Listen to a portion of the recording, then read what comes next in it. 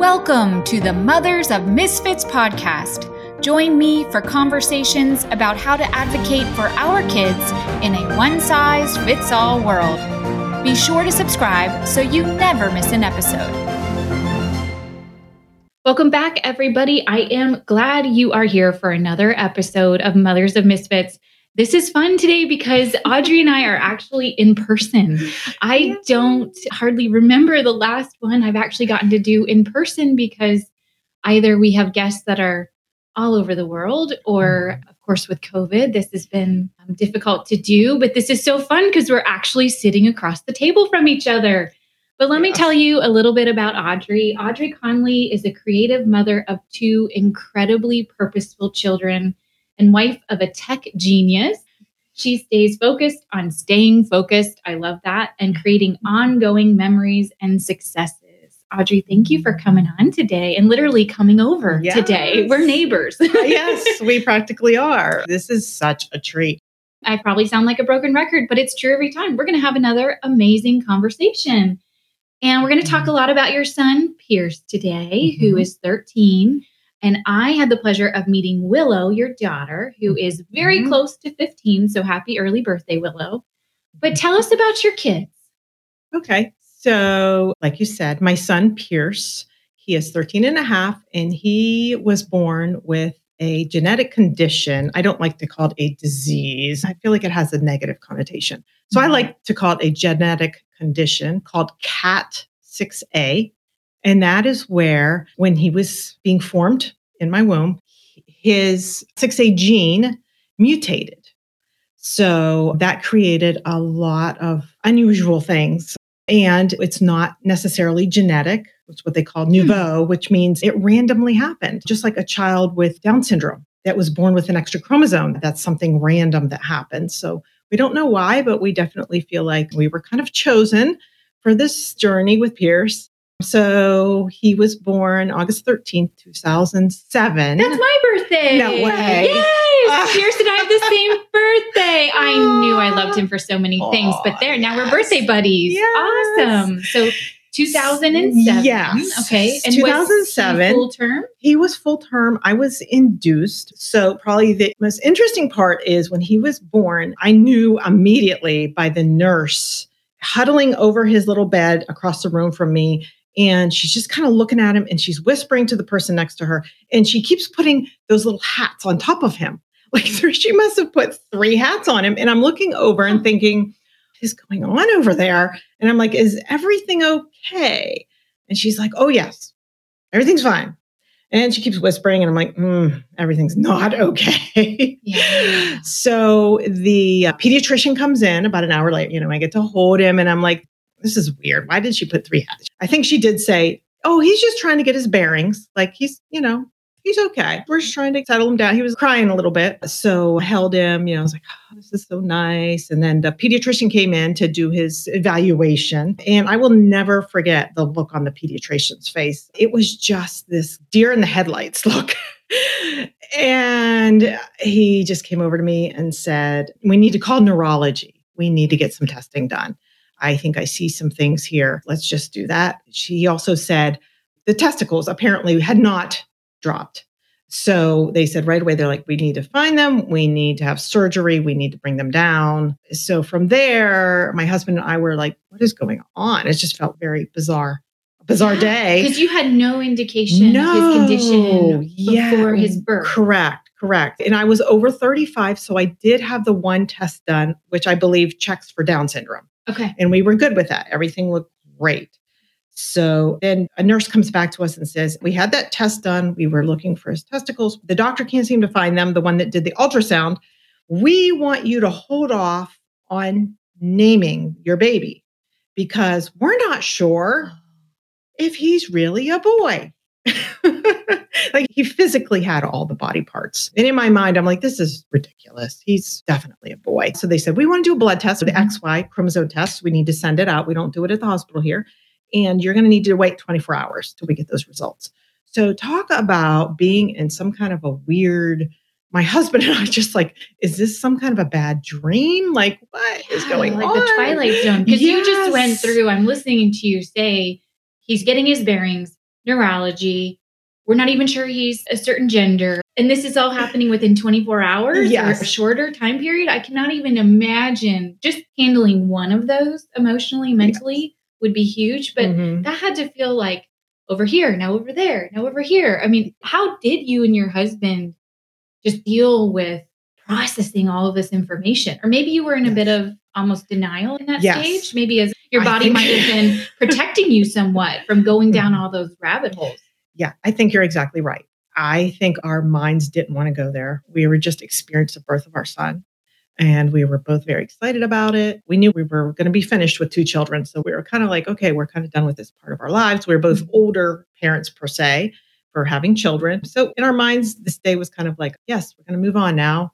So yeah, I definitely believe we were probably in some shock, but we were also trying to protect our minds where our future was going to go. Little did we know that we would be dealing with his global delays for years and years, and we still do, and did not have a diagnosis till he was 10 years old. Oh my goodness. Yes. Okay, so fill in the gap between a day in the hospital and 10 years old, because we should also share with everyone listening, he has something that I would say is extremely rare. Is that fair to say? So how rare is the condition that he has? Yes. So Cat6A, at this point, this very moment, we're looking at probably about 311 individuals, because I will say they're not just all children. Worldwide, not just in the United States, with Cat6A. And this gene chromosome was discovered in 2012 by a doctor in California. Oh, so he was 5 when it got discovered. Yeah. So actually, it's because of a test that has come out in genetics is amazing. I will just say the whole medical field just totally amazes me. Totally amazes me. There's a test that is called XM sequencing. So we were approved through insurance, at least a few years ago when we had our son tested. This test costs thousands and thousands of dollars. So just a short synopsis of what they do is they look at every single gene in the body, and they look at it like a sentence, like Jane walked down the road. So they look at the sentence as a whole. Jane walked down the road. Okay, everything looks fine. No misspelled words. And then like you're taking apart the words. Jane, oh, we're going to look at those chromosomes. Oh, Jane looks fine. And then walked. Does that look fine? So every time they're sort of zooming in on the word, the letter, that's another avenue they're going down and costs more money. So they don't know how many times they're going to have to keep turning over and over. Thankfully, they found it in a reasonable time. So I think we had to wait up to 3 to 6 months. They said we would not get any answers from genetics, depending on how far they had to go to look in the genes. So that's how we got the diagnosis. And how did you even know to pursue that? Because this was very new on the scene. Again, I'm sure there's not a ton of communities or research or resources on this because it's so rare. Although I want to talk about that. I know you have found a great group of folks who are really in your camp on this and have become like family, I think. So I want to get to that. But how did you even know to have Pierce tested for this? So I would have to say my pediatrician right away said, I think you need to go to genetics and neurology, was our 2 first stops at Children's Hospital. And from there, I think we visited almost every department within probably the first 3 months of his life. So at genetics at that time, 13 years ago, only had a handful of tests they could offer us. And they told us, so they tested for Angelman syndrome, which has been around a while, and a couple other, Danny Walker syndrome, a few others I can't remember. And they said, well, you need to check back in with us in a couple years. We may have more tests to offer. So we're talking first 5 years of my son's life is a blur. We went from having birth to 3, we had in-home therapy all the time, almost every day. I believe at one time we had 8 therapists coming in the house, in and out. I just felt like it was Grand Central Station. The cute thing is my daughter thought they were coming to see her as well. They were coming to play games with her as well. You know, she'd ask, when's so-and-so going to be here? Play with them today. And I'm like, oh, honey. So that was the first 5 years was a lot of therapists, a lot of tests, evaluations. He had a lot of digestive issues, was a big issue with him. And kids with Cat6A, they have a lot of reflux. They have a lot of low motility, which means they need help processing, digesting food, having regular PMs and regular things like that. So basically, before he got his diagnosis too, I was up with him 4 to 5 nights a week because we were trying to figure out, is he allergic to food? Is he lactose intolerant? What is going on? He's always upset. We were able to get him on some medications that made life somewhat livable, I guess, but probably for 10 years, I lived like I was raising a newborn. And to add an extra layer for those listening, he couldn't express himself very well about the pain that he's going through because he's nonverbal. Correct. So Pierce is nonverbal and continues to be nonverbal. So as my son turns 2, he's still not talking. So a speech therapist came in the house one day, and my husband was actually just laid off, sitting at home, kind of feeling bad for himself, watching the therapist come in and out. And he sees my son using this big button. And he's like, "Are you kidding me? Are you telling me there's no other technology besides this?" And that is on the cusp of the iPad, the iPhone, all that stuff. And so proud of him.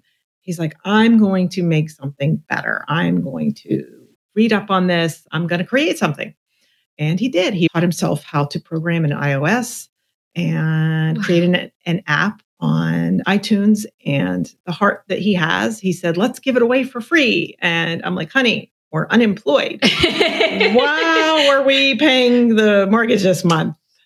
But I guess you become very creative as a parent with the misfit. So I was just thinking about that this morning as I'm getting him dressed. And he's 13 years old. He's 75 pounds. It's just like, and I'm not meaning this in a negative connotation, but just to explain to people out there that I feel like I am with a perpetual baby because I have to literally get him out of bed, help him go to the bathroom if he will go, feed him, dress him, get him ready for his day, brush his teeth for him, wipe his face off. I've been doing this for 13 years now, and some days are easier than others. Some days I can fly right through it and not think about it, and other days like just a little bit of a pity party for myself. Yeah. So what do you do once he's ready? He does go to school, right? Yes. So it's called an approved private school where he gets all his services. The people are just so delightful. And I have to share a story that just sticks in my mind. I'm walking him into school, and a lady sees us in the hallway and says, "Oh, Pierce, I am so happy to see you today. I look so forward to seeing you every single day. You make me smile. You just make my day. I'm so glad I do what I do." I was trying to hold back the tears because this woman had no idea the night I had just been through with him. And thank you for saying that. Thank you for appreciating him. And I even felt appreciated. I felt like, wow, I have a child that serves a purpose to other people. And those are little nuggets that you keep in your heart, that you keep on the hard days. You've shared with me that being the parent of a special needs child is very lonely at times, and it might be more difficult to have those meaningful friendships. How do you deal with that? Well, I have to say that one thing that God knew when he was doing this was that my husband and I are both sort of introverts. And we had this conversation with my daughter the other day because she was given a test at youth group about her personality. And she, of course, proudly said, "I'm an introvert too, Mom. Why would I not be? My mom and dad are introverts." So that sort of actually helps the situation, because if you're a very outgoing person, I guess, maybe you would be talking to your nonverbal child a lot more, which also is very difficult for me, that I had to switch up because I needed to talk to my son as soon as he gets up in the morning. I needed him to know, because, I don't know if he knows or not. Like, "Hey, it's Wednesday. Hey, it's Thursday. You get to swim today at school. Did you know that? We're going to go have some breakfast now. We're going to get you dressed and you're going to school." So I've had to learn how to narrate your day, essentially. Yes, which is very tiresome for an introverted person. I never thought of that. So that's something I've had to learn. we've lost a lot of friendships, and I don't blame people for not wanting to be a part of our world. That's a hard reality. You lose a lot of friendships, but at the same time, you gain some of the most special people in the world. Yeah. Are you talking about your Facebook group? Yes. So tell Yes, us more about that. And for those out there that might have a child or someone in their life that has a similar condition to Pierce, if you don't already know about this group, you should check into it. Yeah. So the day we found the diagnosis out, and I believe it was May of 2019. Do you remember the day that you get that call and they say, we found out what your son has? And it's funny with today's technology and everything that the first thing you do is head to your computer and you type that in and you just start looking for any information you can find. So I found our Cat6A has a foundation already set up. I was so impressed. A website, a Facebook group. They even started meeting. So I found out in May, they had met that February. Before that was their first ever gathering. Families at Johns Hopkins in Baltimore, they started this yearly group with a couple doctors on board and would discuss what it meant to have Cat6A, the difficulties, brainstorming ideas, just camaraderie, getting to know their families across the country and across the world. It is a great feeling to feel part of a group. So we got to experience that the following year in February. We headed right down there to Maryland and got to meet some people face to face, got to meet the doctor. I have to give him a shout out. His name is Dr. Richard Kelly. He continues to do research on this genetic condition. He's been very helpful to parents. He's basically just given his life to us. He's so open and helping and welcoming. He will give you his own email. You can email him. You can ask questions. We have parents in the group that a couple of them are doctors that have a son with the condition as well. This is what you got to do. You got to seek out other people.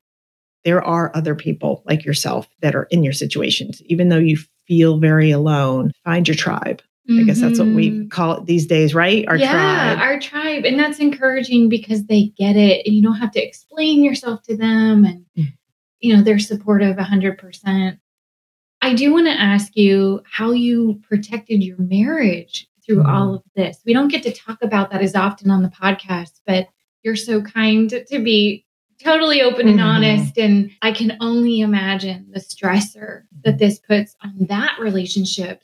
That's for sure. And we definitely have a lot of odds against us. Families, marriages that have a child with special needs, I believe the divorce rate is 75, 85% end up in divorce.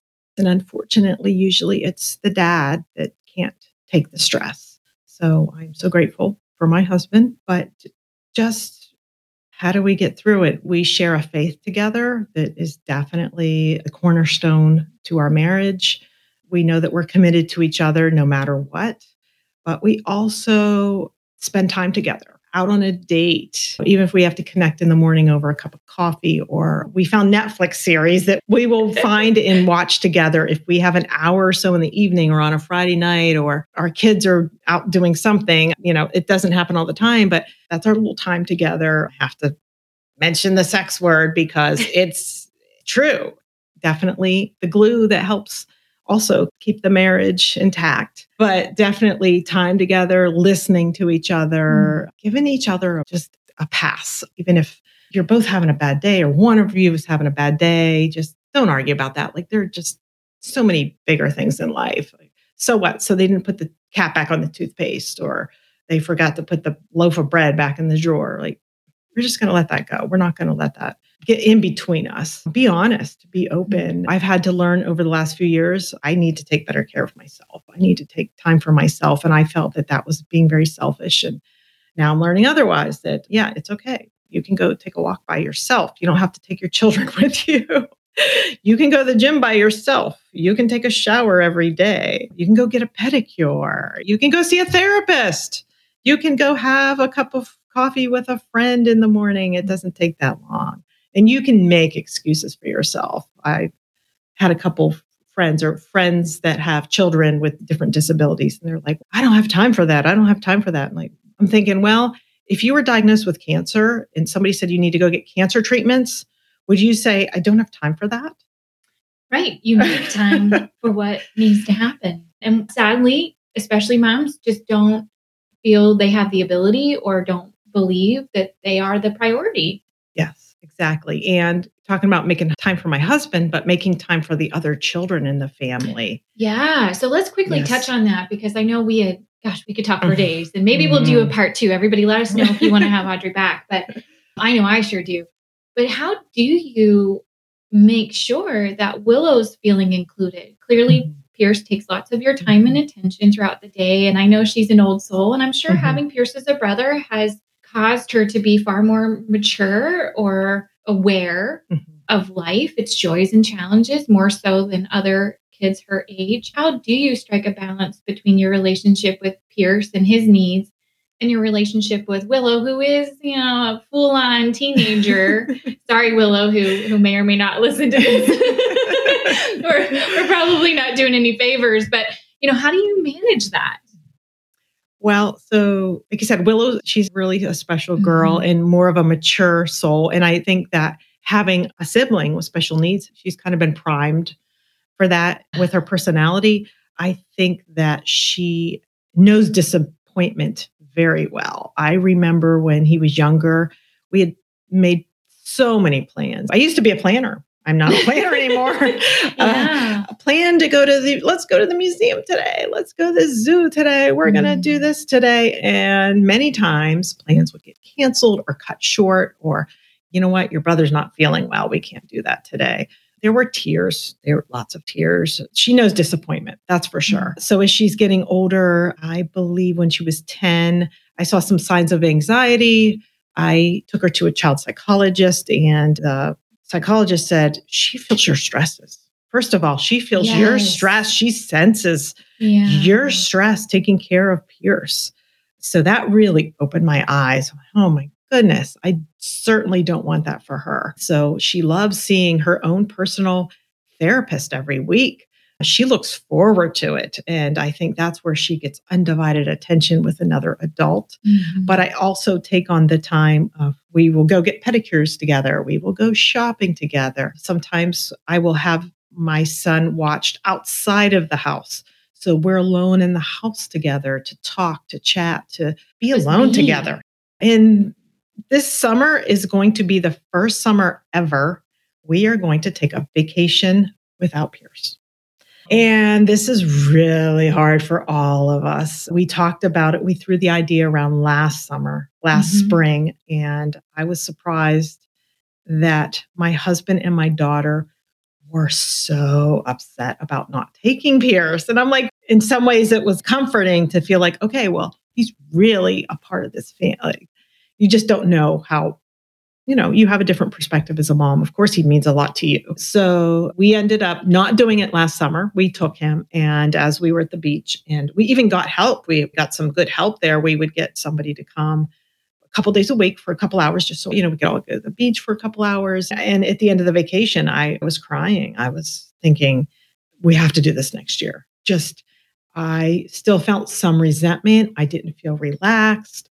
I thought, wow, I'm going to be a different parent. If I go on vacation without him and I'm without him for a week, I know I will come back even better. And I have to look at it that way. Like, I'm going to come back so much more refreshed and happy and content and calm, and he'll be fine. He's going to be fine. I got some great help lined up. And that's another thing, is I'm so grateful to special people in our lives. I have so many other questions for you, but for today, we'll wrap it up. Thank you again for literally coming over to my house. We are sitting at my dining room table. Yes. This has been phenomenal. And I know you really spoke to the heart of so many moms out there today and who needed to hear exactly what you had to share. So thank you again for coming on. Thanks for joining us for this episode of the Mothers of Misfits podcast. Make sure to subscribe so you never miss an episode.